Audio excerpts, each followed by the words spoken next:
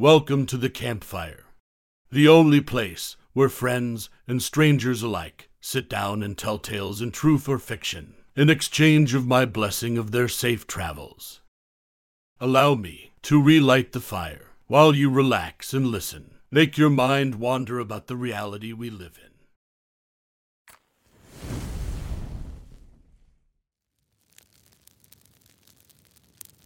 The story I'm about to tell you is from a traveler named Mac Madman. He called this experience, "My mom's reflection keeps smiling at me." Please, allow me to tell you his tale. She pulled that face at me again in the reflection of the window above the kitchen sink.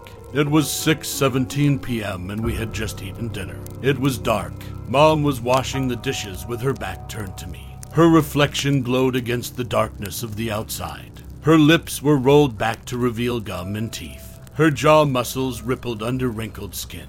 The corners of her mouth yanked upwards to form a snarling smile. Her eyes bulged from their sockets as if ready to burst. "Mom, please stop. You're scaring me," I said. She turned around, her face exasperated but otherwise back to normal.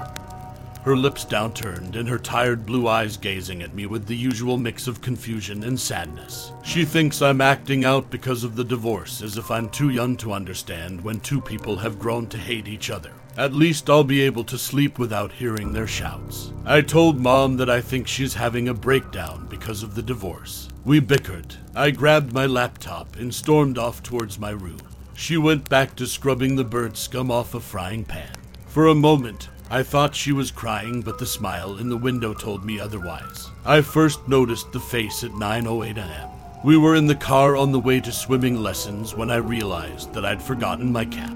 It's a cardinal sin to forget your gear, especially when your mom is the instructor. Her bulbous eyes glared at me through the rearview mirror as she told me what a useless little girl I was. There was nothing funny about what she said, so I couldn't understand why she was pulling that twisted smile at me. At 9:23 a.m., her hand was locked around my wrist as she dragged me through the empty promenade of the Oakville Mall. She had this curt power walk that sent clicking sounds echoing around the shuttered stores.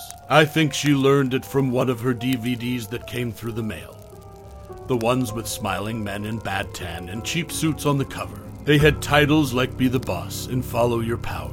Eventually, the sporty wear sign swerved into view. It was the only place that still seemed open. Mom didn't want to risk being recognized at a discount store, as if the teenager behind the counter or the fat, demented old lady wandering the aisles would know who she was. Like anyone would know who she was, I thought as she sent me inside with a few bucks. The white fluorescent lights immediately gave me a headache, and the stench of synthetic fabric made my mouth taste funny. I squeezed my way down the overstuffed aisles to the back of the store, where the swim caps hung pathetically on hooks. Mom says my head is considered oversized in the swimming world, so I had to make sure they fit. I liked the green one, but it squeezed at my temples, making my headache worse. No good. The only one that looked big enough was blue. I hate blue, but it slipped on easy enough. I stood in front of the mirror to see how ridiculous I looked. That's when I saw the face again. Have you ever seen those nature documentaries where the apes fight each other to death? Do you notice how they're always smiling? That's all I could think of as the face paste outside the shop, watching me with an ugly grin. "Get the pink one so you're matching," it said. I turned around and there was my miserable mother again. She tapped her wrist at me before dramatically throwing her hands up in the air. When I turned back to the mirror, she was smiling again. I could hear her teeth grind as I reached for the pink cap. Diving is one of the most important parts of being a champion swimmer, my mom would always say. She knew this because she got silver in the 1998 World Championships, gold in national. Her coach reckoned she had a solid chance at getting into the Olympics squad. Then her belly got too big. Turns out the first time she had sex for the first time a few months beforehand. She and Dad didn't wear protection.